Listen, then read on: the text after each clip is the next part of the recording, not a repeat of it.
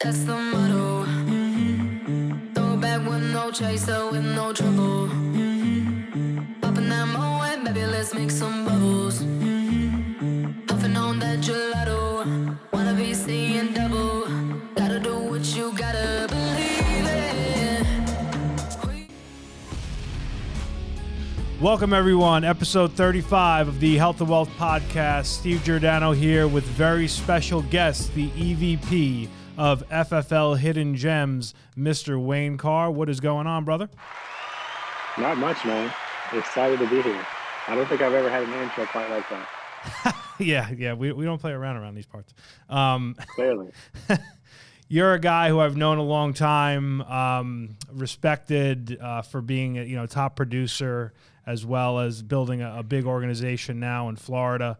Really wanted to start here. What brought you into the insurance game, and when did you get into the insurance game? Man, what brought me in? Well, first of all, it was September of 2015. And I think what brought me in was the opportunity and the promise. I knew Mark through my ex-wife. And we had kind of done the MLM, the network marketing thing, in tandem. I knew him indirectly through his brother. And I knew he was in real estate and then mortgages, and then Mona V. And then I think I called him one year to try to pull him into Organo Gold, which I was starting at the time. And he was landing to do a conference somewhere. And he basically said, look, I know we do this song and dance, but this is what I deposited last month. Can you live off of that or not? And I knew enough about Mark and the Meade family to know that if that's what he said, that was probably a little bit underestimating, because he just didn't have time to look at what the exact number was. But I knew it was a real number. And it was a number that I knew if I could live off of, that if I could do a fourth of what the number that he said, that my life was dramatically changed. And what I was able to do for my son, my newborn son at the time, would be dramatically different than what I experienced throughout life, even though it was what I wanted to provide for him. I just wasn't really sure how. And he basically gifted me this platform and this clear path of how I could give him everything that I wanted him to have in life. And now my daughter too. That's awesome. So that's the short version. There you go. Two beautiful kids who are living a nice life now because their dad's working real hard. It's pretty awesome. So now, you didn't grow up with entrepreneurial parents or kind of have that in your background. How was it when you made that transition? Because I think one of the hardest things for people that get into this business is they go from 9 to 5 to now I'm spending money to make money. And it's a huge transition. And I honestly think it's a much harder thing than we probably give it credit for. I think a lot of times make this about the selling insurance and that side of it. But that's really the biggest, hardest thing. How do you get over that hurdle? I think for me, it was more of getting out of my own way, because my parents, well, my mom was very adamant about me not going that blue collar route, and made sure I went to college and did something that was more mental than physical. So I ended up with a career in banking for 11 years. My grandmother got sick. I left banking to move back to Ohio and took a job in retail management, managing a chain similar to Target or Walmart. I managed the Southern Ohio region. And then making that transition to insurance, understanding what I grew up watching, that blue collar kind of mindset, 9 to 5, overtime is time and a half, just that day in, day out grind, combined with the white collar, education that I received, kind of was the perfect marriage as far as FFL was concerned. So that was the gift. And I guess the curse side of it was having that white collar education, where FFL is very much a blue collar, white collar outfit, for lack of a better way to put it. I thought that I was smarter than the system. So I thought that when Paul McLean said dial at 8 o'clock in the morning, the Monday morning wake up call is at 10, it's like, I don't need to do that. I can sleep in because I work for myself now. I can just jump on after the Monday morning wake up call Well, after the Monday morning wake up call, at the time, the bullpen session was at noon. So at 10 to 11 was Monday morning wake up. So now 11 to 12, of course, I need to eat and have a snack, even though I haven't done anything yet. And then 12 o'clock came around. I got to jump on the bullpen. So now I'm not on the phone until 1 o'clock. So I start dialing at 1 o'clock. Hudson comes home from daycare at 3 o'clock. Of course, it's my firstborn, so I got to play with him. So I was literally putting myself in this corner, doing myself more harm than good. And then I had a conversation with Mark where he was basically like, who do you think you are type of conversation. And from then on, it was up at, drop Hudson off at daycare, go back and plug in and start dialing, then Monday morning wake up. And then from there, that was probably month 3 after I had sold off probably a large portion of my sneaker connection because I wasn't going to work. So from then on, I started to see consistent deposits, and the activity started to yield the result that FFL is kind of known for now. And the rest is history, for lack of a better way to put it. Well, I love that. And you are now, a Hall of Fame producer. It was 2015 or 16, right? Your first time? 17 and then 20. Got it. Okay. And the reason I bring that up is because it was a much different Hall of Fame. Like, it was a lot harder to make the Hall of Fame then, before we had instant leads, and this lead, we had lead, you didn't have what we have now. So it was a lot different game back then. 100%. The leads weren't as abundant. You kind of had to pick your shots, become a marksman in the home. And it was still a numbers game, but it was less of a numbers game. And it was more about building your skill level more so than it is now. Now we still talk about building your skill level, but it's through the numbers, through that first 100 appointments. Whereas before it was more of a becoming a marksman, becoming, I don't want to say an expert, but there was more of an emphasis or necessity to hone your craft, for lack of a better way to put it. Yeah, and something that I want to talk to you about that I think sometimes goes, unspoken a lot. You obviously figured out, hey, I need to dial more than the 2 hours a day that you were doing. So you started getting up early, dialing, what have you. Started booking appointments, doing different things. Training. I know that you are, mentally, I think you're one of the sharpest people in the company, and one that I've always looked at their trainings as just top notch. What are things that you did, and what are things that now you talk to your new agents about, in the way of, we have this activity over here, which is number one, but then we have this training over here that's going to take the activity to the next level? Yeah, I think the biggest thing for me was again realizing that I didn't know as much as I thought that I knew, and I wasn't as equipped as I thought I was to be successful here. And it was a lot of late nights, washing bottles, listening to Matt Smith talk about creating an arbitrage and an IUL, listening to Sean Ruggiero go through that annuity presentation until I knew it like the back of my hand, listening to Mendenhall. And this was when they were recordings, when you had to, after it was done, you had to email Sasha and say, hey, can I get that recording for XYZ, before they were even sending them out to everybody, before they even sending them out automatically. So I spend a lot of nights washing bottles, listening to those recordings with the computer or the iPad propped up on the counter in front of me, watching Sean draw graphs about how to present an annuity. Or Frank Ufina, if you haven't seen it, I don't know if there's a video of it, but the way that he explains the way a UL works, with a graph with the cost of insurance going up one side and the age going up, and it's just brilliant. Whether you're trying to sell it or where you're trying to sell against it, it works both ways.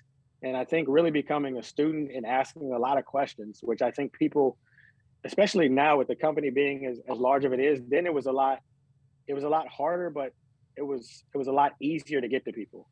Now it's easier to get to people, but they put like a Steve Giordano on such a pedestal where they for some reason are nervous to approach Steve, not knowing that Steve just wants somebody to say, how do I? So it can be duplicated. across the board, because the more times we duplicate it, whether it's inside or outside of our agency, eventually we're going to find that person that wants to work with us that we can pour it into. And it's just, it's really a beautiful thing when you watch somebody realize something that they didn't know about themselves already and do things that they didn't believe that they were capable of. Yeah, that's awesome. Very good knowledge. And I've heard you talk about that story about cleaning the bottles, and I'm ready for number 2. Like it could happen literally while we're on this podcast. Right. And that would be cool, because that would be a hell of a story. And if it happens, I'm staying on the podcast until we're done. So, so now you've evolved, which I think we all do in this business. And obviously the company has from when you started, and you have now built a big team. You know, you're headed towards board member now. When did that light go off for you where it was, okay, I'm producing, I'm learning, I'm training, I'm becoming a Hall of Fame producer. Now I got to build it big. When did that light switch go off, and what are some of the steps that you took immediately to get yourself to the next level? When did the light bulb go off? I think when I saw the amount of time that it took for me to hit Hall of Fame the first time, because it was very different. At that point, I realized and started to kind of pay more attention to the John Wetmore trainings, and actually started to listen to Mark about building a business, because that was the only way to get more time back. Like I speak to people all the time about not worrying about that work-life balance in the beginning and earning your time off as a producer. But then you can only get so much time back as a producer because you have bills to pay. You don't really get that financial freedom until you start to teach other people how to earn that time back themselves and talk them through that. And there's an old saying that you don't really know something until you teach it to somebody else. And that's so true in this business too. And the more people that you can walk down that path of discovery for themselves, the freer you get, the freer they are. And it honestly becomes more fun, because now you have somebody to really talk to that you can have high level conversations with about the business, about production. And it's not that I mind it, but it's not the right foot, left foot conversation. It's the how can we sprint through this conversation. So I think when I wanted to make that transition and realize that that's the best way to do it, that's really when the light bulb came off. And that wasn't really until probably the year after 2018, after the first year I had Hall of Fame. And then what was the second part of the question? Oh, what did I put in place? Yeah. Staff. I mean, you have to put a team in place that understands what your focus is, that can essentially duplicate kind of your mindset and your purpose for doing what you do, and understanding that it's about the people. Because for me, it truly is about, and not to say that it's different for anybody else, but for me, it truly is about having as many people discover in themselves what I discovered and figured out for myself. And it's important for the people that work with me, my recruiter, my assistant, my agent success coach, or agent liaison, however you want to put it, for them to all walk in that same path with that same mindset, so that there's no fall off when somebody gets on the phone. It's not just about processing somebody through the system. It's truly about putting them in a position to succeed on another level. I love that. So that's 3 staff now you have, right? There's more. There's more. I have a couple of VAs that actually support Barbie, who's my agent liaison, and Mary on the admin side, just staying in front of people, just making sure that people know that we're here, and that people know that they have somebody to reach out to when somebody's checking on them, just to keep FFL in front of people. Because the more often they see it or hear from it, the more likely they are, or the less likely they are to kind of stray away, and the more likely we are to catch them when they have a question or when they need help, to point them in the right direction before they just disappear out of frustration. I love that. Now, one thing in knowing you is you're a very, very even-keeled, unemotional guy. And this is a very emotional business. Like, I'm the complete opposite of you. I'm like a mess when it comes to the emotion sometimes. How do you manage yourself in the ebbs and flows, the ups and downs, the chargebacks, to this, to that, the things that we all deal with? How do you keep yourself kind of level, and then how do you teach it to your team? Yeah, I I guess I'm kind of like a duck where it's gliding along the water, but if you have a glimpse under the water, he's moving feverishly Mm. to try to stay moving or stay afloat. But I think the biggest thing for me is understanding that you can only control what you can control, and whatever is going to happen, and it's 10% what happened and 90% how you react to it. So if it's going to happen regardless, I'm not going to waste the energy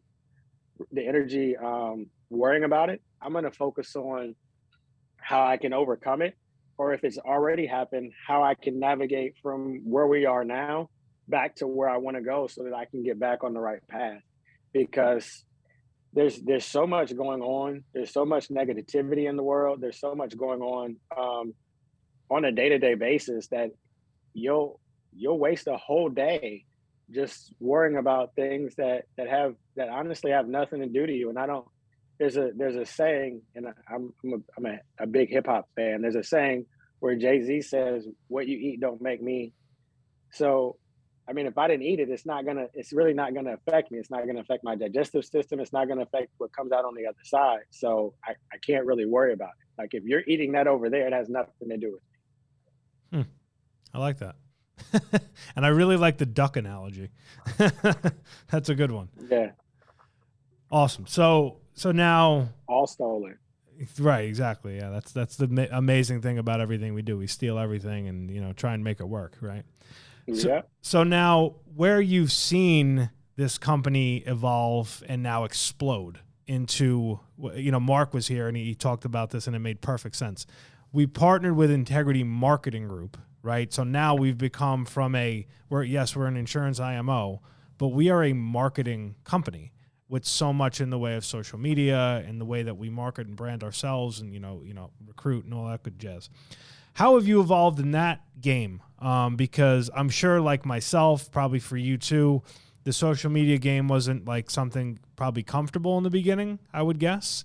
But now you've done a lot with it. It looks like you're recruiting with it. How has that kind of changed and your thought about social media changed? Yeah, I think it's like everything else that we've done. I employed and reached out to people that were good at it to teach me what I needed to do and how to do it, because I wasn't good at it. I'm a very private, quiet person by nature. So posting on social media is kind of the last thing I want to do, especially in regards to me and what I'm doing, because I don't like the spotlight at all.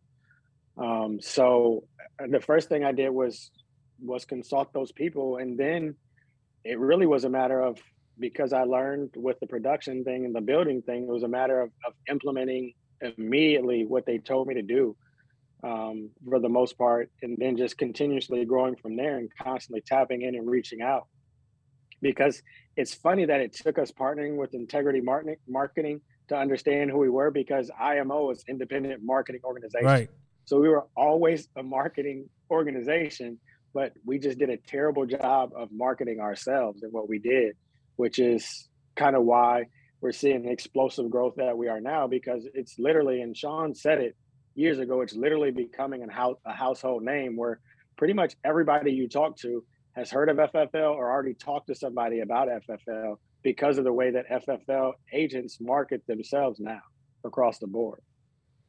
Yeah, it's a very good point, which I've thought about a lot, about how we didn't really do a great job. And then all of a sudden the people that exploded, they're doing an amazing job. And a lot of us are trying to piggyback and, do it better and learn and all that good jazz. So now your team's growing.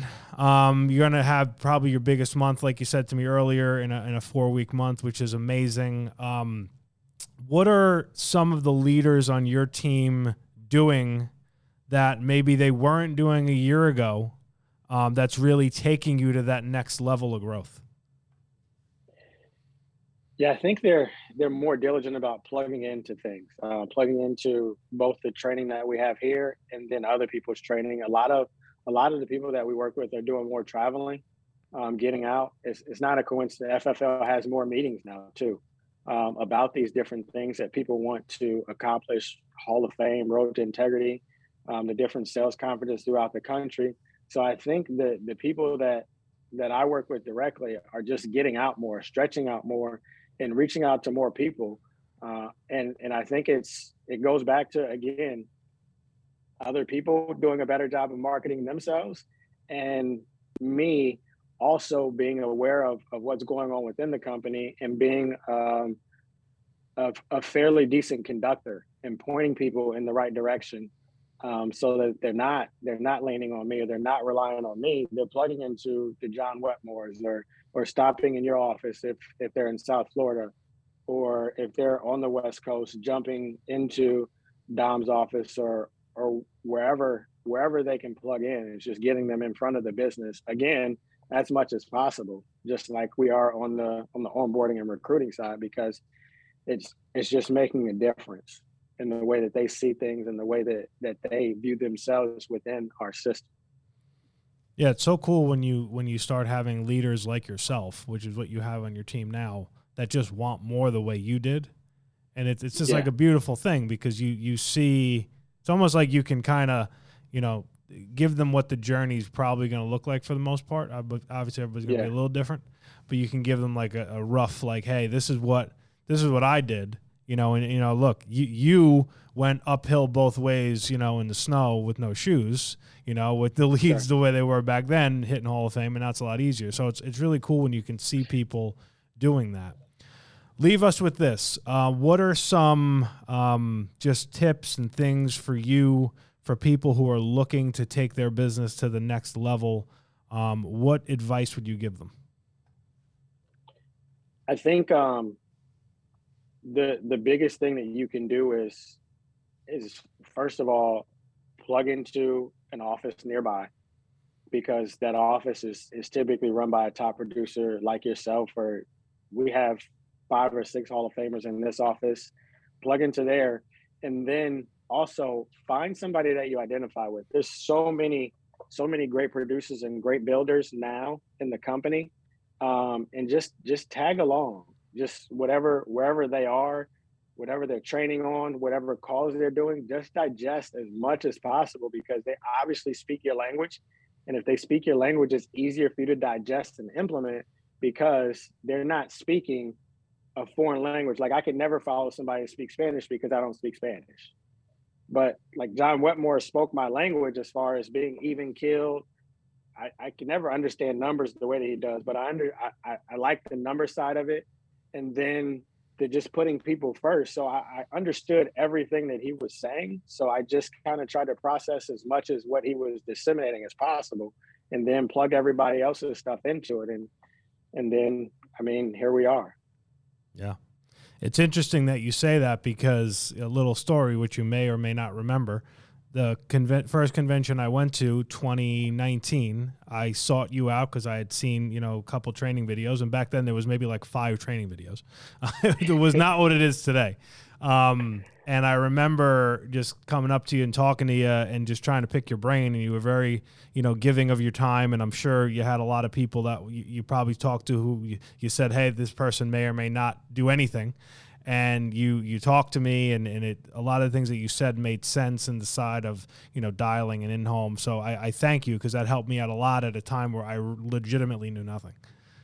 No, of course. And to piggyback off of that, that's a great testament to the why now, and why not wait until you get good at this, because you were brand new. And I knew who you were, obviously, because you worked with Mark and you came from the same industry, but I didn't know what you were going to do. Fast forward a year, you're the 3 years running the #1 producer in the company. Like, at some point, there was nothing for me to teach you, literally nothing for me to teach you. But if we were working together and I wait and not hire you, then I kind of shot myself in the foot by not having you on my team, because I didn't want to talk to you about the business. Yeah. Very good point. So, I mean, obviously at this point, I don't have anything. I've never written $100,000 in a month. I mean, I've never helped 1,000 families in a month, or 100 families in a month. I've never helped 100 families in a month. And I don't know that I ever will, but you didn't look at what I did and say, this is my bar. You said, okay, I'm going to take this and apply it. And now that's your new bar. Yeah. And it's almost like you said it, you know, identify with people, because you're always going to pull something from people. You know, one of the things that I've always pulled from you is you have a very keen psychology, I feel, in your in-home. And it's also the way that you talk and present yourself. Like, I feel like you're almost like you just slither in and out. Like, and I just know, like, the way you say things and the way you plant seeds. And that helped me a lot, because a lot of times I can be emotional in the way I talk. And I'll think back to just the way that you talk, like that kind of low, slow. And it's like you hit them when they least expect it. And I've taken that at a lot of your trainings on in-homes. No, I appreciate it. Yeah, man. Well, anything we could do for you, always there for you. Next time you're down or I'm up there, we'll have to do one of these live. And of course. And it's great working with you, and awesome to see what you're doing, where you've come, and where you're going. No, the pleasure's all mine, man. Thanks for having me. All right, guys. Be good. We will see you next week. Take care. That's the